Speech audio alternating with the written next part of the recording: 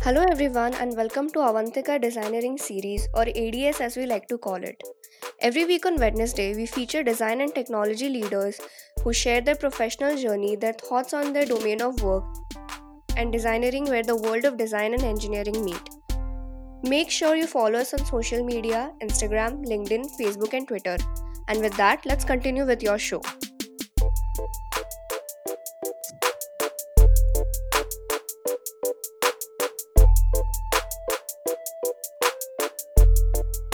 What is the essence of design? If you look around you and observe the everyday products that you use, you will see that everything is impeccable. Well, a good design is not just an accident.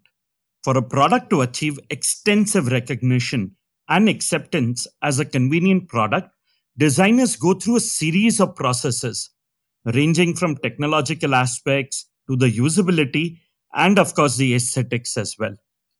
And a good design is something that goes beyond one's success story. Today, on World Industrial Design Day, we get into conversation with David Kusuma, who leads as Vice President of Research at Tupperware and President elect at the World Design Organization. He is the classic example how industrial designers weave our daily lives and how their jobs go beyond designing beautiful things and making systems effective for a more practical and efficient world. David has led the R&D team for Tupperware, where he led his team to develop innovative products and think out of the containers. Not only did he bring a wave of disruption to Tupperware, but his creative contribution to the organization introduced a way of lifestyle that has impacted millions around the globe. With his resilience to help the community grow, he mentors the young society of industrial designers and young professionals at the World Design Organization to uplift the world that is socially and environmentally stable. Without wasting any time, let's dive into the first part of the conversation with him on our special episode for World Industrial Design Day. Hello, David, and welcome to Avantika Designeering Series podcast. We are glad that you are here celebrating along with us a special occasion, the World Industrial Design Day.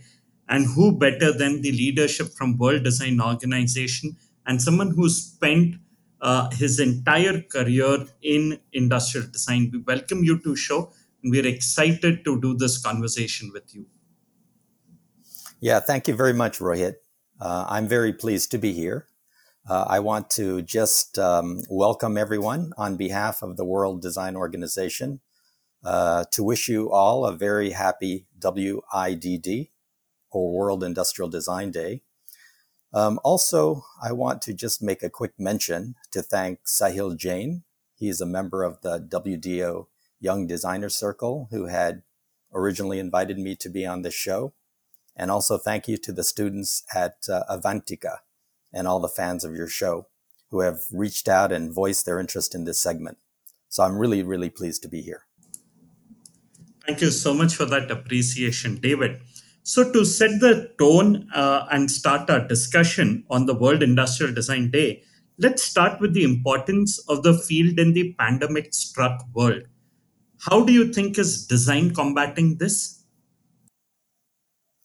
Yes, the pandemic is a serious time that we're all experiencing right now. These are definitely unprecedented times for the world. But as you know, a time of crisis is also a time of opportunity, especially for the design profession, to show how we can have some impact on the world. And I do believe that design has a strong role to play. To give you a little bit of background, in March of this year, WDO launched an initiative which was in partnership with both IBM as well as Design for America to create a global mobilization effort. And this was specifically for COVID-19 to look at how design could be used to resolve some of the issues that were coming out of the pandemic. We invited designers from around the world, and it was pretty amazing. In less than 24-hour turnaround, we had more than 180 challenge statements that we ended up clustering, and then ended up with 7 key challenges based on potential urgency as well as impact, which the teams ended up working on. So the 7 problem statements were communication, because everyone was finding themselves newly affected. What does this pandemic all mean? Best practices, which had to do with hospital and clinics in terms of how we treat people, in terms of how we test for the virus. Personal protective equipment, what to wear and what makes a lot of sense. Safe behaviors, how do you do social distancing? What's the right distance? What's the right spacing of people? Also looking at vulnerable populations, people like the elderly who are most susceptible to the pandemic. We also looked at how to reinvent learning. A lot of schools had to move very quickly to find out how to teach virtually. Some schools, of course, some universities are already quite good at it, but others had to just go as fast as they could to catch up. And then finally, job losses and things like mental and financial health as well. So, this was an exercise that we started. We had an open call, and out of more than 5,500 people who were registered, we ended up having to select only 300 because it was impossible to get everyone who wanted to join involved, so that the program could still be well organized. And we could make forward progress. We had organized the teams into 3 regions of the world. So they were designed by time zone. We had the Americas, we had Europe and Africa, and then Asia Pacific and Australia.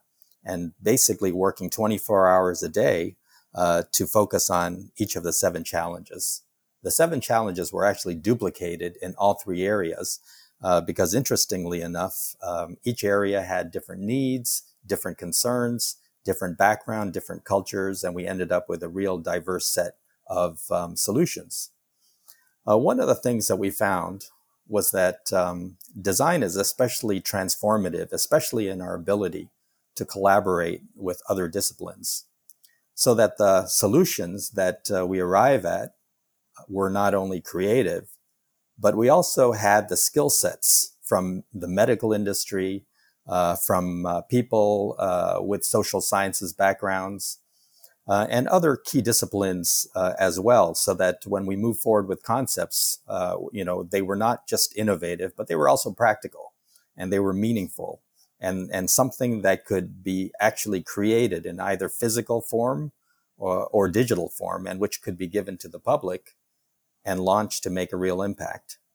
So this is really important. We ended up with, some solutions related to innovative PPE concepts.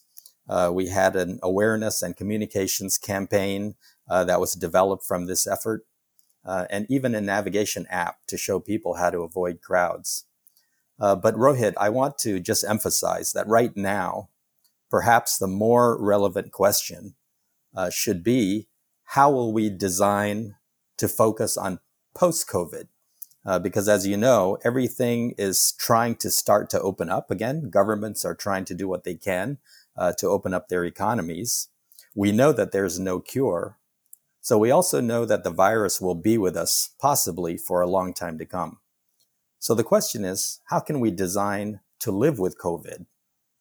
And this is really important because, as I mentioned, everyone, and it really doesn't matter where you come from, what your background is, everyone in the world has been impacted by this whole pandemic, and it's been a difficult time for most people.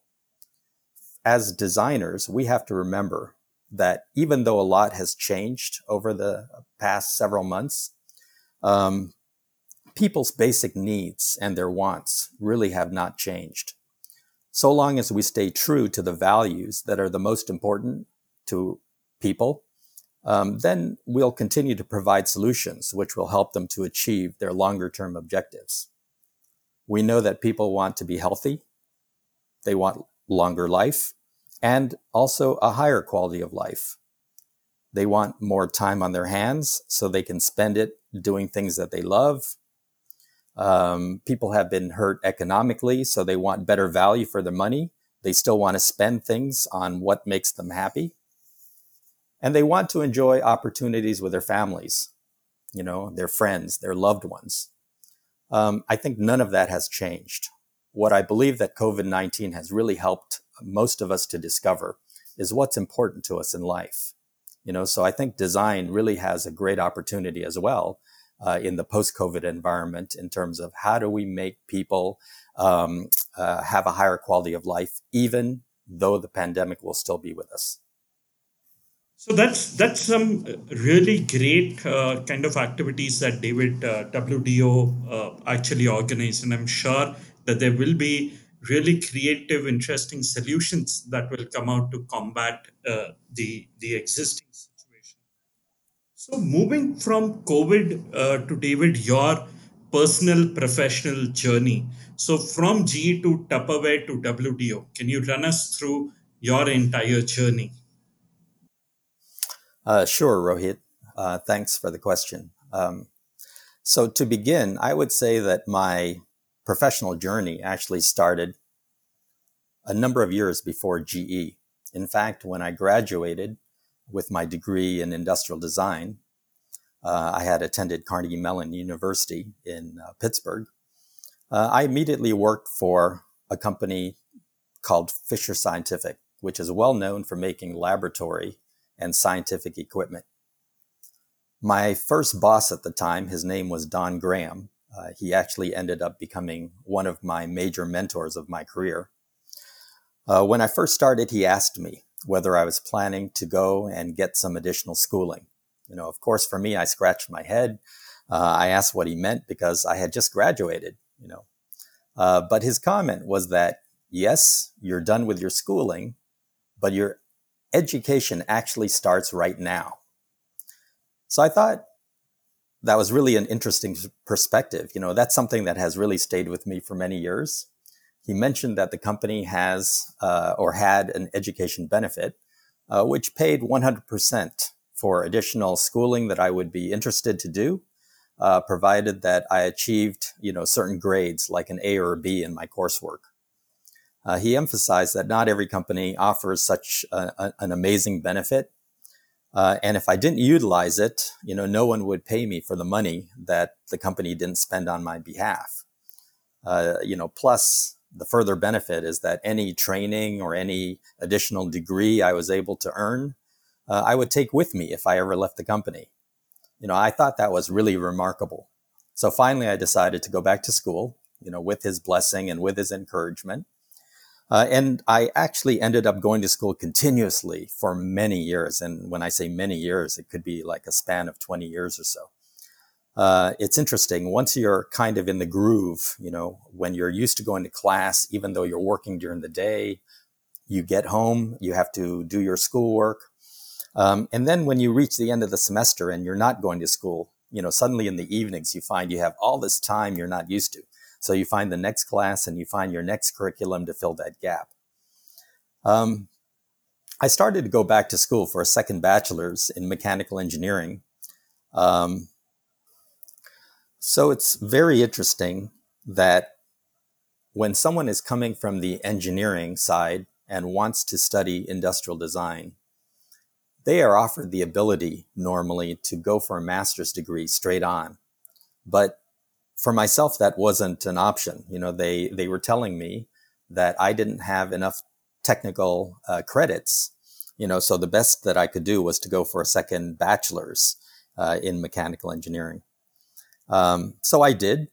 And in my next job after Fisher, which was Bayer Polymers, many of you might know Bayer as the aspirin company, but they also have a division focused on plastics and polymers.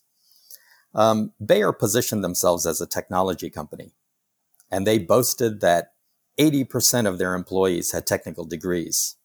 I was still in school, and of course, at that time, I was not one of the 80%.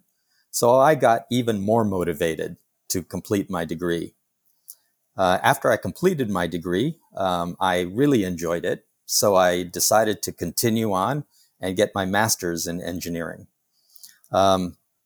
It's interesting because people say that you're only as good as your terminal degree. When I was first with my degree only in industrial design, I was told in projects that I probably should not be looking at the technical side. But as soon as I got my degree, they were telling me that I probably wasn't creative enough because I was too technical. It's interesting how people's viewpoints change as you progress in your studies. Eventually, when I left Bayer and I joined GE, General Electric, I joined as global manager of design and vehicle engineering. GE also has a plastics group, so that's what I worked for, GE Automotive Plastics. And they informed me when I first joined that all GE managers are supposed to have MBAs. Of course, at that time, I didn't have one either. So they sent me back to school again. I got my second master's in international business, and this was at Tilburg University in Holland, because most of my projects at GE were channeled through Bergen op Zoom, which is a city in Holland, which is GE's European headquarters for plastics. Everything is basically evolutionary. When I graduated with my MBA, one of my professors suggested that I go for a PhD in business. But to me, I said, you know what? If I'm going to back to school for PhD studies, it would be something related in technology and especially in materials, because really that's been my background. I've been working in plastics practically my whole career. So this professor, by coincidence, he knew and he introduced me to a department head at Cranfield University in England, which by the way was the school that he had graduated from. That's where he got his PhD. And this professor was looking for a PhD student with a background in polymers. So what happened next was I flew over, I met her. I found that we had a lot of the same values, a lot of the same interests in the subject matter. And so I ended up enrolling, and 6 years later completed my PhD from that school. So that's the long story of my educational background. From there, I joined Tupperware, where I currently hold the position of Vice President Global R&D, where we focus on many different technologies for new products. It goes well beyond plastics, including materials which are very sustainable. And also, we broaden our scope of opportunity, looking at other technologies like the Internet of Things, for example. And we also focus on products that are related not only to food storage, but also to cooking and also food conservation. Great. That's quite some exciting journey. But tell me something, David, that from Tupperware to WTO, what has been that one driving force for you, and how did you manage to align the goals of both these organizations? Yes, sure. Tupperware to WDO. I would say that there's really not much of a conflict between both organizations because both really have very similar values. Those of you who know about WDO, or the World Design Organization, know that it's focused on making the world a better place, and it's guided by United Nations Sustainable Development Goals, or which we refer to as UN SDGs. I'm not going to get into all the details of the SDGs in this interview, but I do want to point out a couple of them, especially where there is some strong overlap. So to begin, if we take SDG number 12, for example, which stands for Responsible Consumption and Production, this means we should encourage the efficient use of resources, we should look at sustainable alternatives, and we should apply responsible behaviors. I'm actually very happy that I've been able to work on very interesting projects at Tupperware. And one of the areas that we focus on is to move people away from single-use packaging and into hard, durable products that can be used over and over again. In fact, our products are designed for a lifetime of use, and we give always a lifetime warranty with our product. I often get the question, well, what does a lifetime actually mean? And it means different things to different people. But the way that we define it is that a consumer will get at least 50 years of continuous use. So what that means is that if something is designed to be used every day, or even, let's say, several times a day, if you have several meals, they can utilize this product with that frequency over the course of 50 years, and the product should function the same way as it did on the day that they purchased it. So that's pretty significant. And the warranty means that we would replace the product at no additional cost if it didn't meet that criteria. We're also focused on SDG 9, which is innovation, industry, and infrastructure. And this is defined as strengthening the connection between design, technology, and R&D. And we also combine that with SDG 3, which is good health and well-being, because we apply food science and we apply materials technology to make our products more innovative so that food can last longer. It can stay fresher longer in storage and promote healthy eating. Also SDG 6, which is clean water and sanitation. Everyone knows Tupperware for being a company which sells food storage containers, but not many people know that water filtration is actually one of our biggest products in the world in terms of sales and revenue. So we also look at water. We use biopolymers, other sustainable materials, even some with natural antibacterial effects to promote better hygiene. And these are only some of the common overlaps. And I would say that there are many more that probably we don't have time for. But at Tupperware, we talk about guiding people through space and through time. We know how to organize people so that they can have more space in their homes and in their kitchens. And time is one of the most precious and valuable commodities that people have. It's the only thing you never get back. So if we can save the consumer time by making their everyday tasks more simple and more convenient, and of course, more time savings, we can really give the consumer a lot of daily value. So both Tupperware and WDO have a very strong focus on sustainability. WDO is focused on creating a better world through design, and Tupperware is also interested in creating a better world to be environmentally responsible and to provide a better quality of life for consumers. Wow, these are really exciting insights. I didn't know the Tupperware products that I have is got such a large shelf life. Well, unfortunately, most of the time with my Tupperware products are that we misplace them quite often, either at offices or somewhere. But that's really exciting in terms of how a company looks at it. I wasn't even aware about the amount of work that you are doing on the water conservation side of it. So while you're doing all of these interesting things, one question that comes to my mind, David, is how has the world of industrial design evolved since you first entered this field?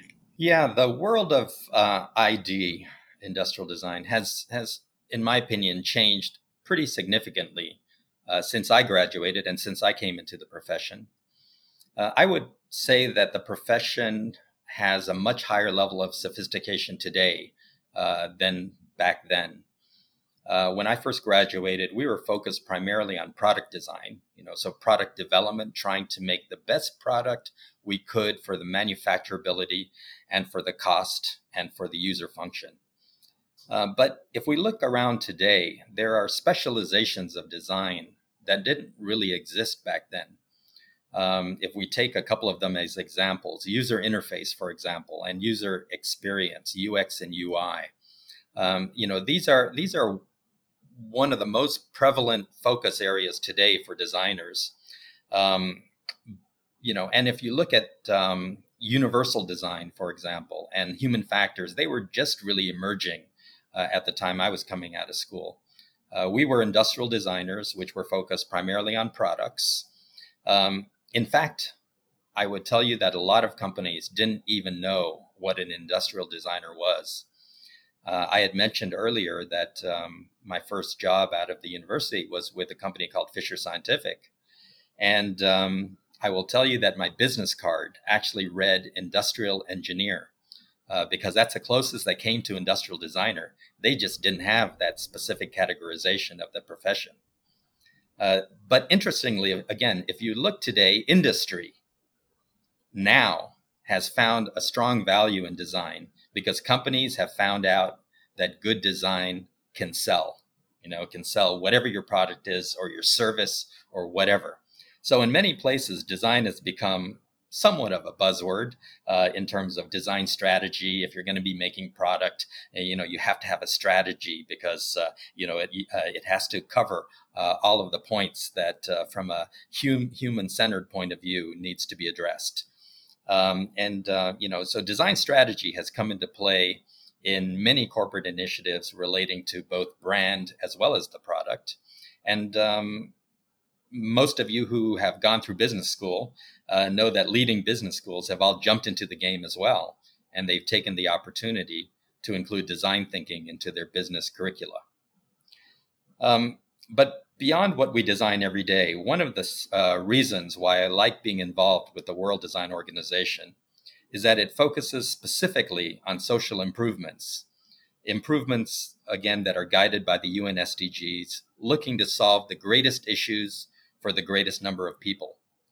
So design can really focus on providing benefit in much larger areas, and with greater impact than we ever have had the opportunity to do before.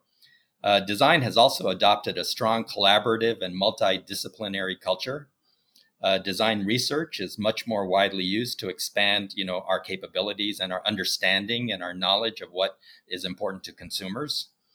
The discipline is highly engaged also in issues surrounding things like the circular economy, with solutions based on principles of designing out waste, designing out pollution, keeping products and materials in continuous use, and regenerating natural systems. So design is about designing much more than just objects today. The profession has an important calling, in my opinion, for the 21st century and also into the future. So that's an interesting insight that you gave in terms of how industrial design has evolved. In fact, one of my understanding, David, of the field is that industrial design as a term arose after the Second World War, though it's been a part of the economy since the Industrial Revolution. What I have known is the 1900s, the term efficiency and standardization came up, and towards the 1980s, we moved towards minimalism and aesthetics. What are the terms that, according to you, define the industrial design of this era?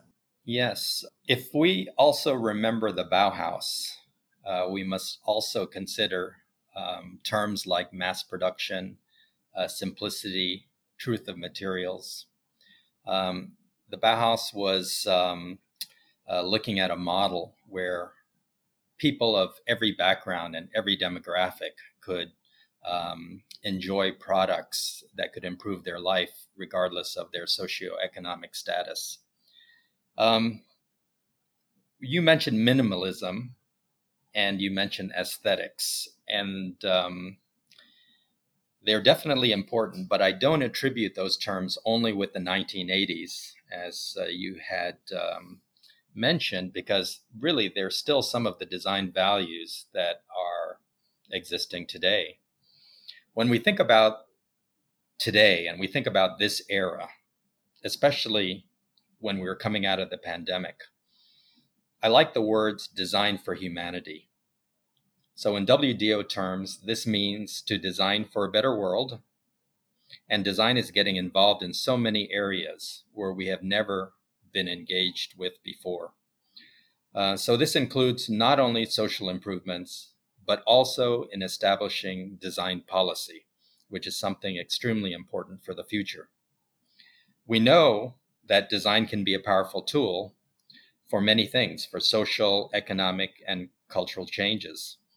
It can also serve as a guide to grow both economic as well as industrial success. And it has the ability to break down long-term social norms and cultural barriers, things that limit progress on basic quality of life. And there have been a number of nations which have established design policies, or some that are currently working on design policies, which is really a process by which governments can translate their political visions into action plans to efficiently use and manage their natural resources that are available and also grow their economic aspirations. But personally, I believe that design has a higher calling. We are charged to focus on what provides the highest benefit so that the impact of our contribution can be felt globally. In my opinion, design policy should really transcend the simple business objectives of local economic progress and industry competitive, which are normally found in national policies. Innovation-based economic growth is definitely important, but we need to focus on global issues, which are most important to the greatest number of people, even regardless of national origins. So issues like, for example, global income. There's a lot of income equality, there's a lot of poverty, and there's a lot of discrimination. All of these items that focus on basic human dignity rather than national related interests. I think we're all in agreement that there is a lot of suffering in the world today, and there are great opportunities for design to really make a difference. There are issues like climate change, issues like infectious diseases, the global pandemic that we're currently experiencing.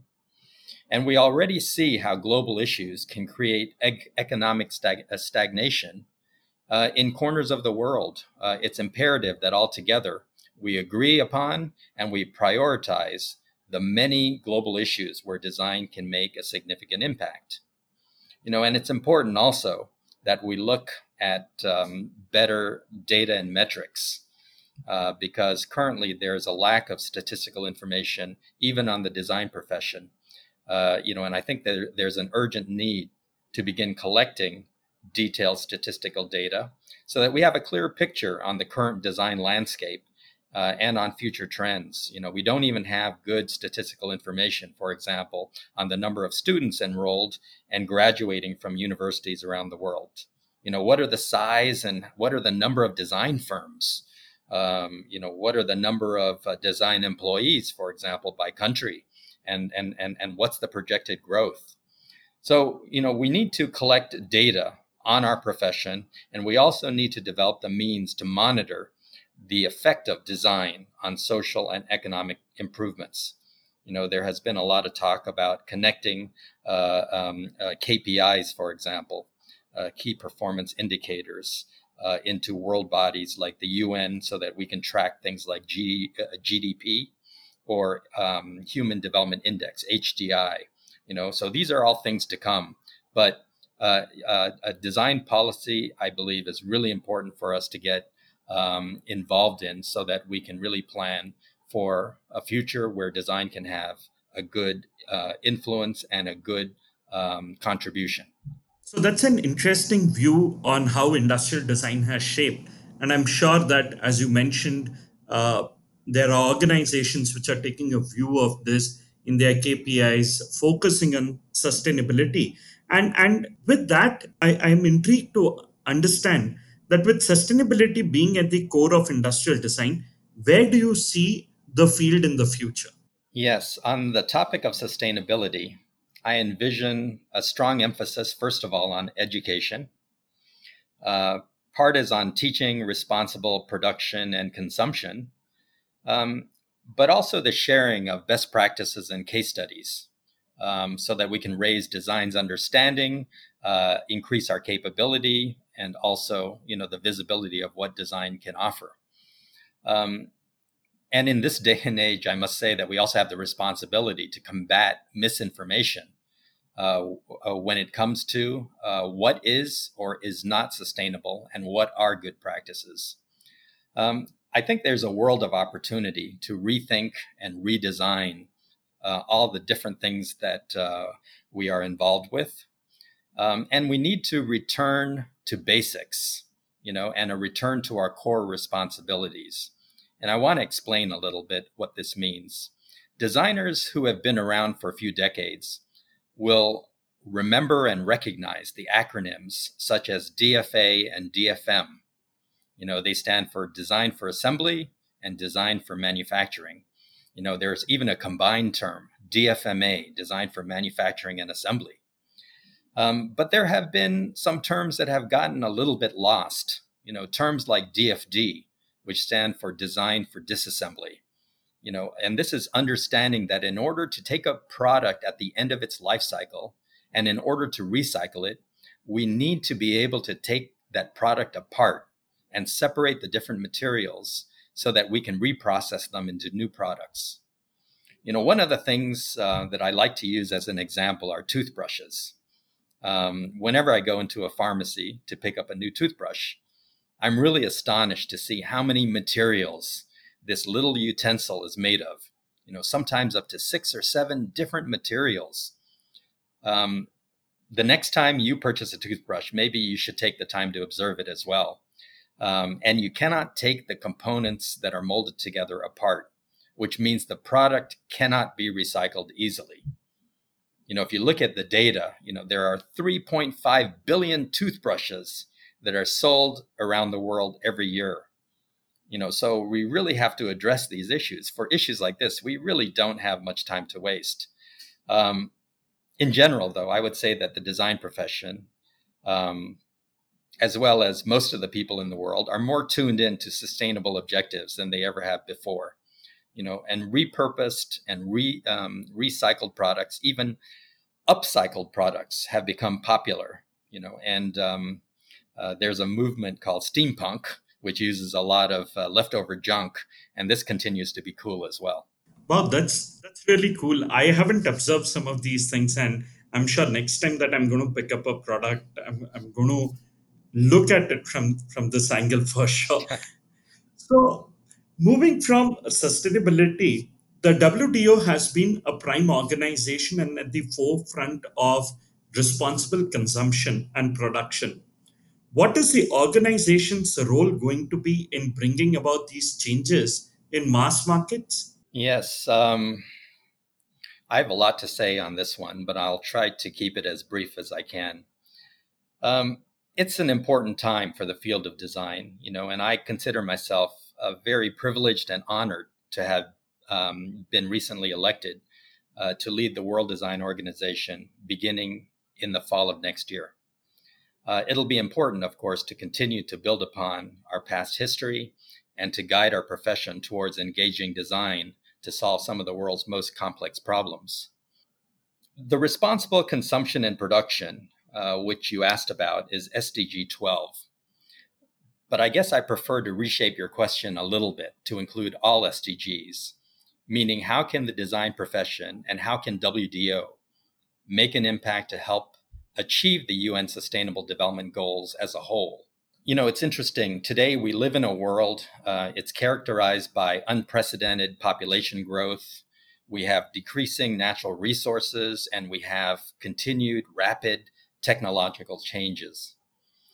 In this context, the World Design Organization, I believe, is fully engaged and is ready to play a leadership role on some of our planet's biggest issues, related to economic issues, social and environmental changes.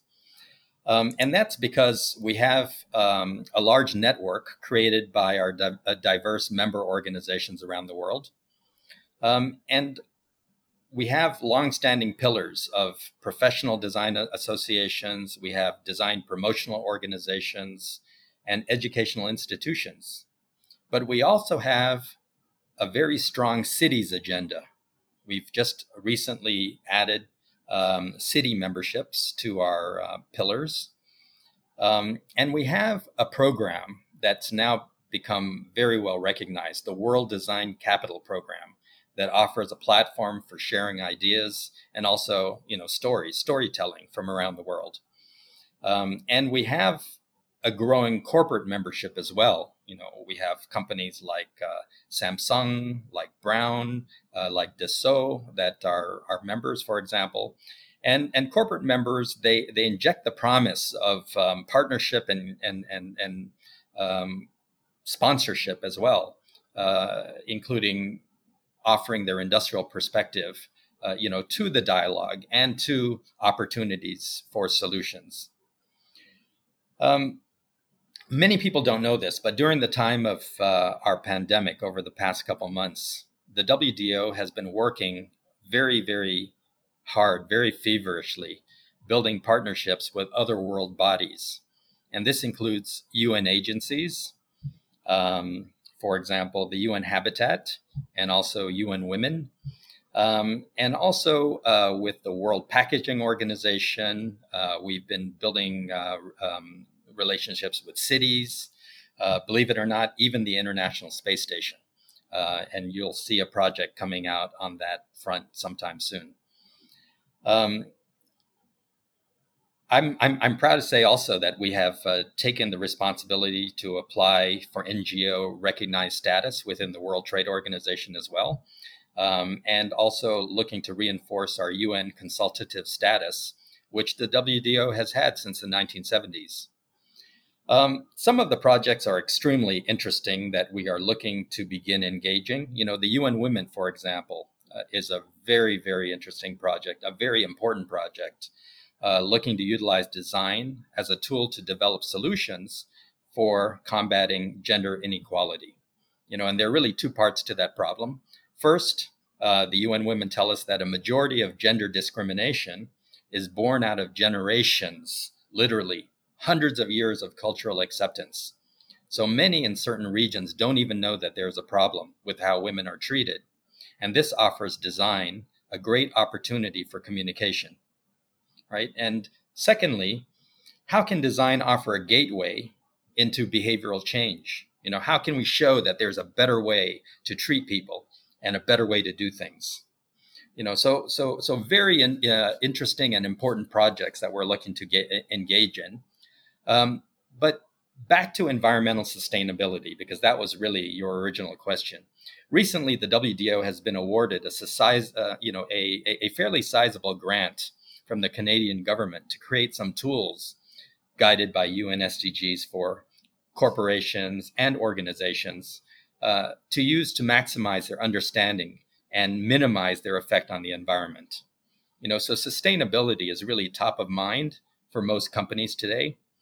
And some of our member corporations, for example, have implemented very strong initiatives, either independently or together with WDO, to work towards sustainability objectives. Unfortunately, we can't do everything at once, but we continue to prioritize and work towards engaging one thing at a time. We hope you liked that show. Like we mentioned before, this is the first part of our special episode with David Kusuma. Tune into the second part of our episode on Thursday, 2nd of July, where we dig deeper into conversations of designing with dynamics and designing with social responsibility. We also get interesting insights into the questions which were raised by our audience. Hey there, we hope you enjoyed our show. Do write to us on ads@avantika.edu.in. We look forward to your opinions, feedbacks, and suggestions of speakers you would like us to host on this show. Do tune in our channel next week on Wednesday for a new story on Hubhopper or wherever you get your podcast from. Make sure you follow us on social media, Instagram, LinkedIn, Facebook, and Twitter. Don't forget to subscribe to our channel and tune in with us on our journey, and don't forget to share it with your friends.